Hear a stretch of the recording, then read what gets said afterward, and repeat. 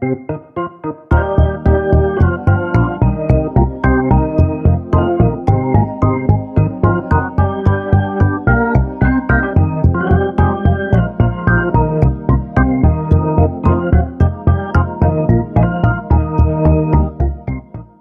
to Swift Unwrapped, a show about the Swift programming language and other Swift.org projects. My name is JP Simard.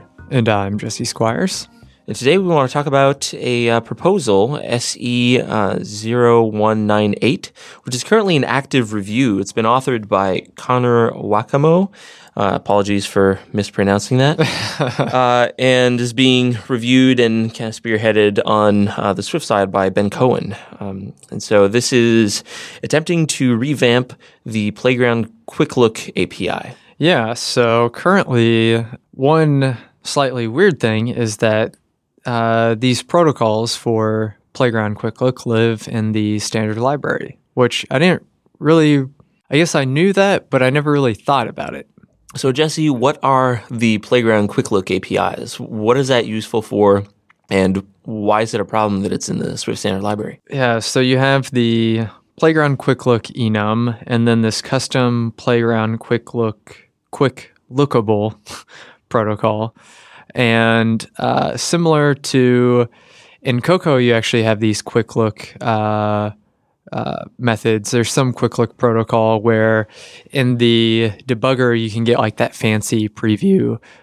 So if you have like a UI image, that like quick look preview will actually show you the image in the debugger. So very similar to that. It allows you to have these custom like representations in Playgrounds. So when you click the little eye icon next to a type in that gutter or that sidebar, you'll see like a visual representation of that type. It's often pretty simple for basic types. So for numeric types or strings, you'll just see like the actual value of that.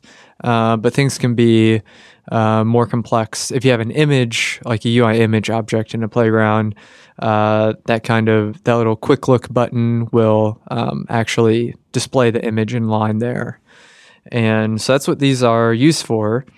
But the reason it's odd that they're in the standard library is because they're not really useful at all outside of the Playground environment. Right, so it's odd to add that much baggage to the Swift standard library, which is used in everything that that the Swift compiler compiles, when it's only useful in a very narrow set of cases. Right. And as mentioned in the proposal, there's this Playground support project on GitHub under the Apple organization, and that includes all of the different APIs and code that kind of makes Playgrounds work with like the live views and all of that stuff. So like in your Playground, you'll say like import Playground support. And then if it's like iOS, well, I guess Mac OS too, you can have like the live view and like set up a view controller and then have that show on the right-hand side. So all that stuff lives in that Playground support library. So part of this proposal is actually to move, aside from changing the APIs, actually moving them into the Playground support module and outside of the standard lib, which seems reasonable. I guess things were in the standard lib originally just for legacy reasons. Not really sure. Well, originally, so it took a little while for this this additional Playground support Git repo to be posted. I think it wasn't until maybe Xcode 7, or sorry, it was probably a little later than that. I remember there was a period of time when you couldn't actually use any of the Swift snapshots from Swift.org in Xcode Playgrounds. They needed to be signed and have additional things from Apple for it to be usable from an Xcode Playground. Right, I vaguely remember that. And so I think the quick look part of the APIs were part of the original open sourcing, but then the rest of the playground stuff wasn't. So I know that a lot of the code that's currently in the Swift.org projects and in the open source projects had a major reshuffling around, like SourceGit got merged into the Apple/Swift Git repo, and there were a bunch of these like there were a bunch of these projects that were coalesced into the main Swift repo, and so that might just be an accident of that reorg. Sure. Yeah, so back to the API here. In the current form, you have this custom playground quick lookable protocol. There's a computed property there, a custom playground quick look member, and it returns a playground quick look object, which is this enum. And so it's a bit awkward to use. So this enum kind of is a list of all the different types. So you have like .text, and that has a string associated type, and then int, float, etc. But then you get to like image, Bezier path, view, and instead of accepting a UI image or UI view, those types just accept an any. And the reason that was done was to not have this weird dependency on UIKit from the standard library, which is where these things currently live. So it'd just be very awkward. So you have a bunch of types in this enum where that payload value is just an any type. So it's very awkward. I guess it's not very Swifty and doesn't really follow some of the naming conventions that have evolved in Swift either. That weird dependency that you're mentioning, I think they refer to it as dependency inversion here in the proposal.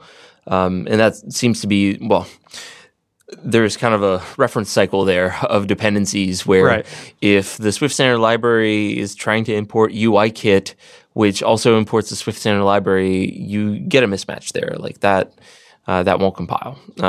So that's definitely another argument in favor of moving that out of the Swift Standard Library. For sure. And so the new API, it'd be a new protocol called Custom Playground Display Convertible, which is more consistent with the revamped naming. We have like custom string convertible now. There's that proposal a while back to rename all those protocols. And now you just return a playground description, which is an any type. So it's, kind of erases the type information in a more convenient way. And so if you just have a string type, for example, you just return that string, but you can return anything from this because it's an any. You can return anything from this, but only a finite set of types are actually supported by the Playground Logger framework. Right. So if you return a type that you've defined that doesn't conform to this custom playground display convertible, then I don't think you'll get an issue. You definitely won't get an issue at compile time, and you might also not get an error at runtime. You'll probably just get nothing useful out of the logger. Right.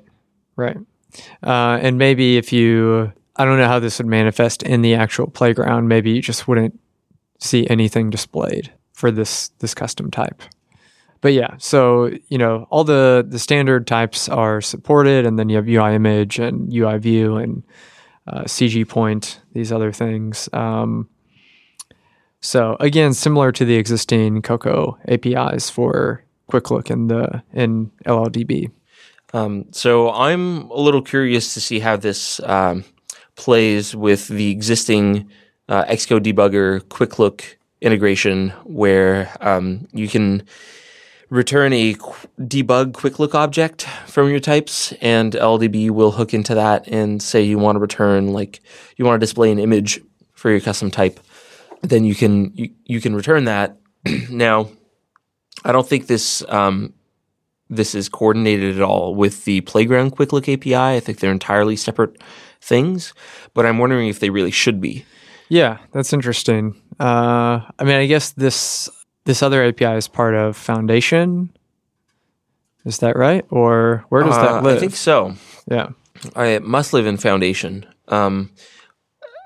Well, it seems like it's a very special instance variable where it would only really be used by LDB by checking with the Objective-C runtime if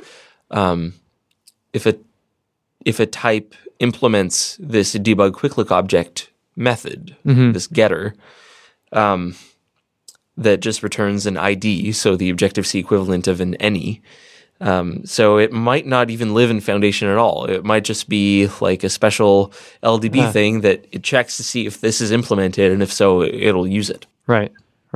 So I don't see why it would need to be defined anywhere else other than on all the types that need to provide something like this. But what I'm getting to here is that what if you've already implemented this quick look debug quick look object method?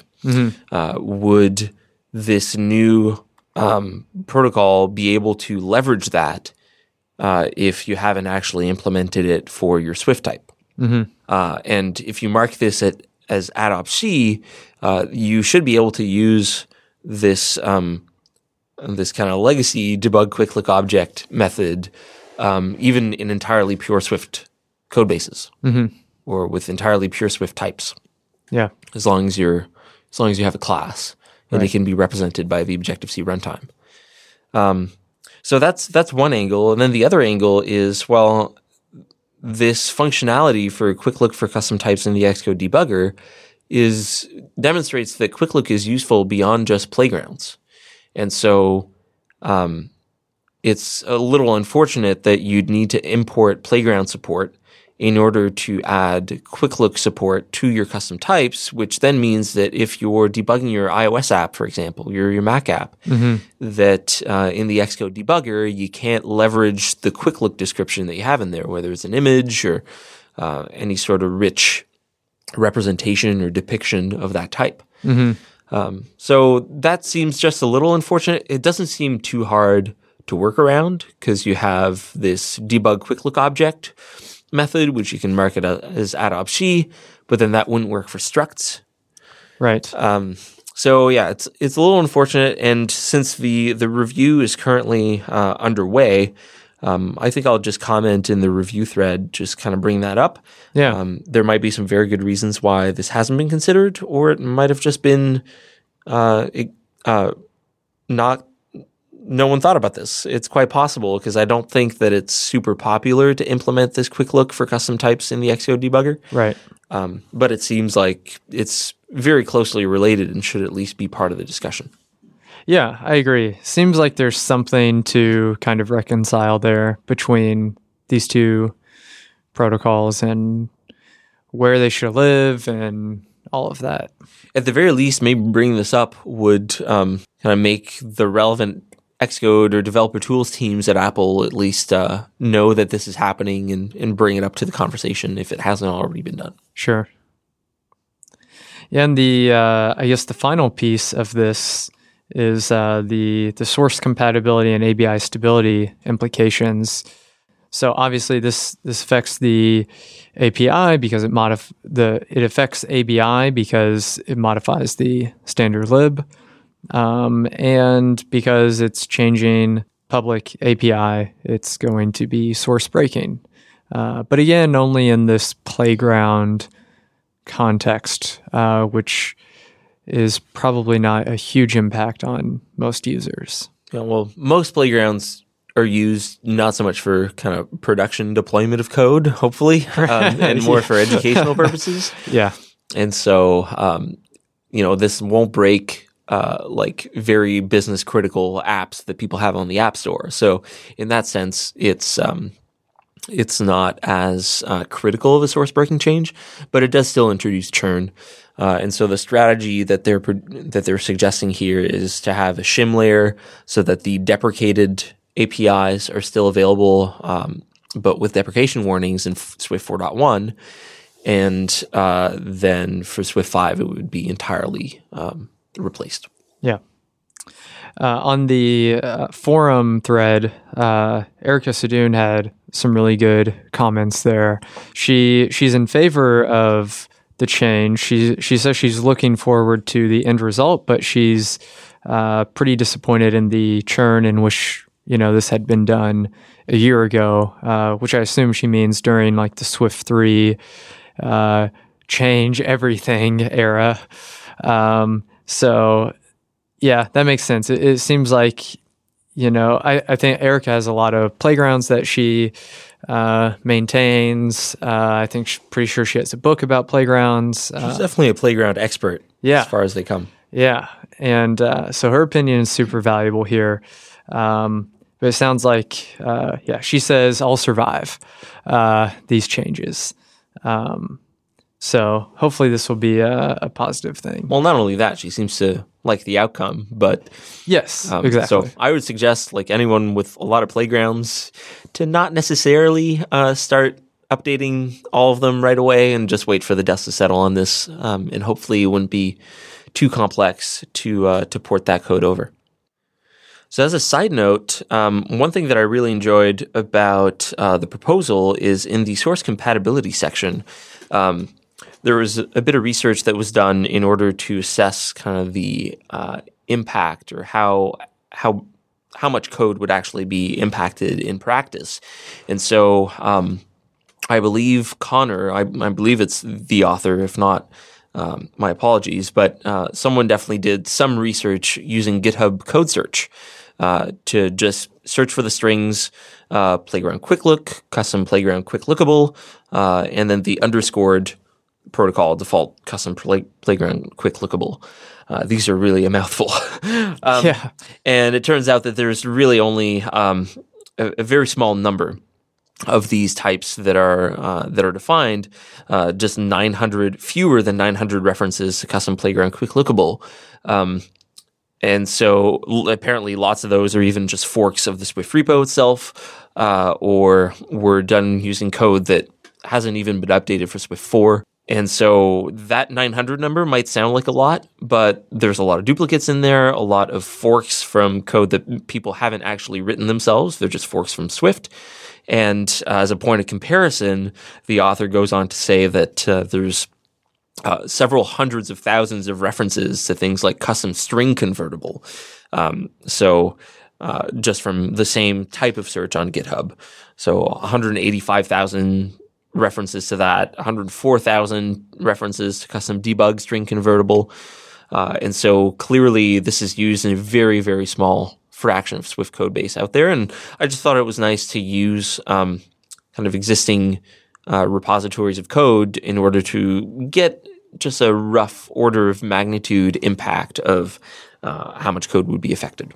Yeah, I think it's pretty cool. I mean, there's obviously way more code that is private that's not on GitHub, but this seems like a decent kind of gauge to see where things are at. And it's actually really cool. Like, I hope this is used more in the future, actually, to kind of feel things out for these different proposals. It seems like just a super valuable resource to just search GitHub. And maybe even other similar services like Bitbucket or whatever. Right. It's definitely easier to do when you have like a very distinctive string that probably matches one-to-one with the number of uses out there. Mm-hmm. But if, say, like you're making a syntax change that would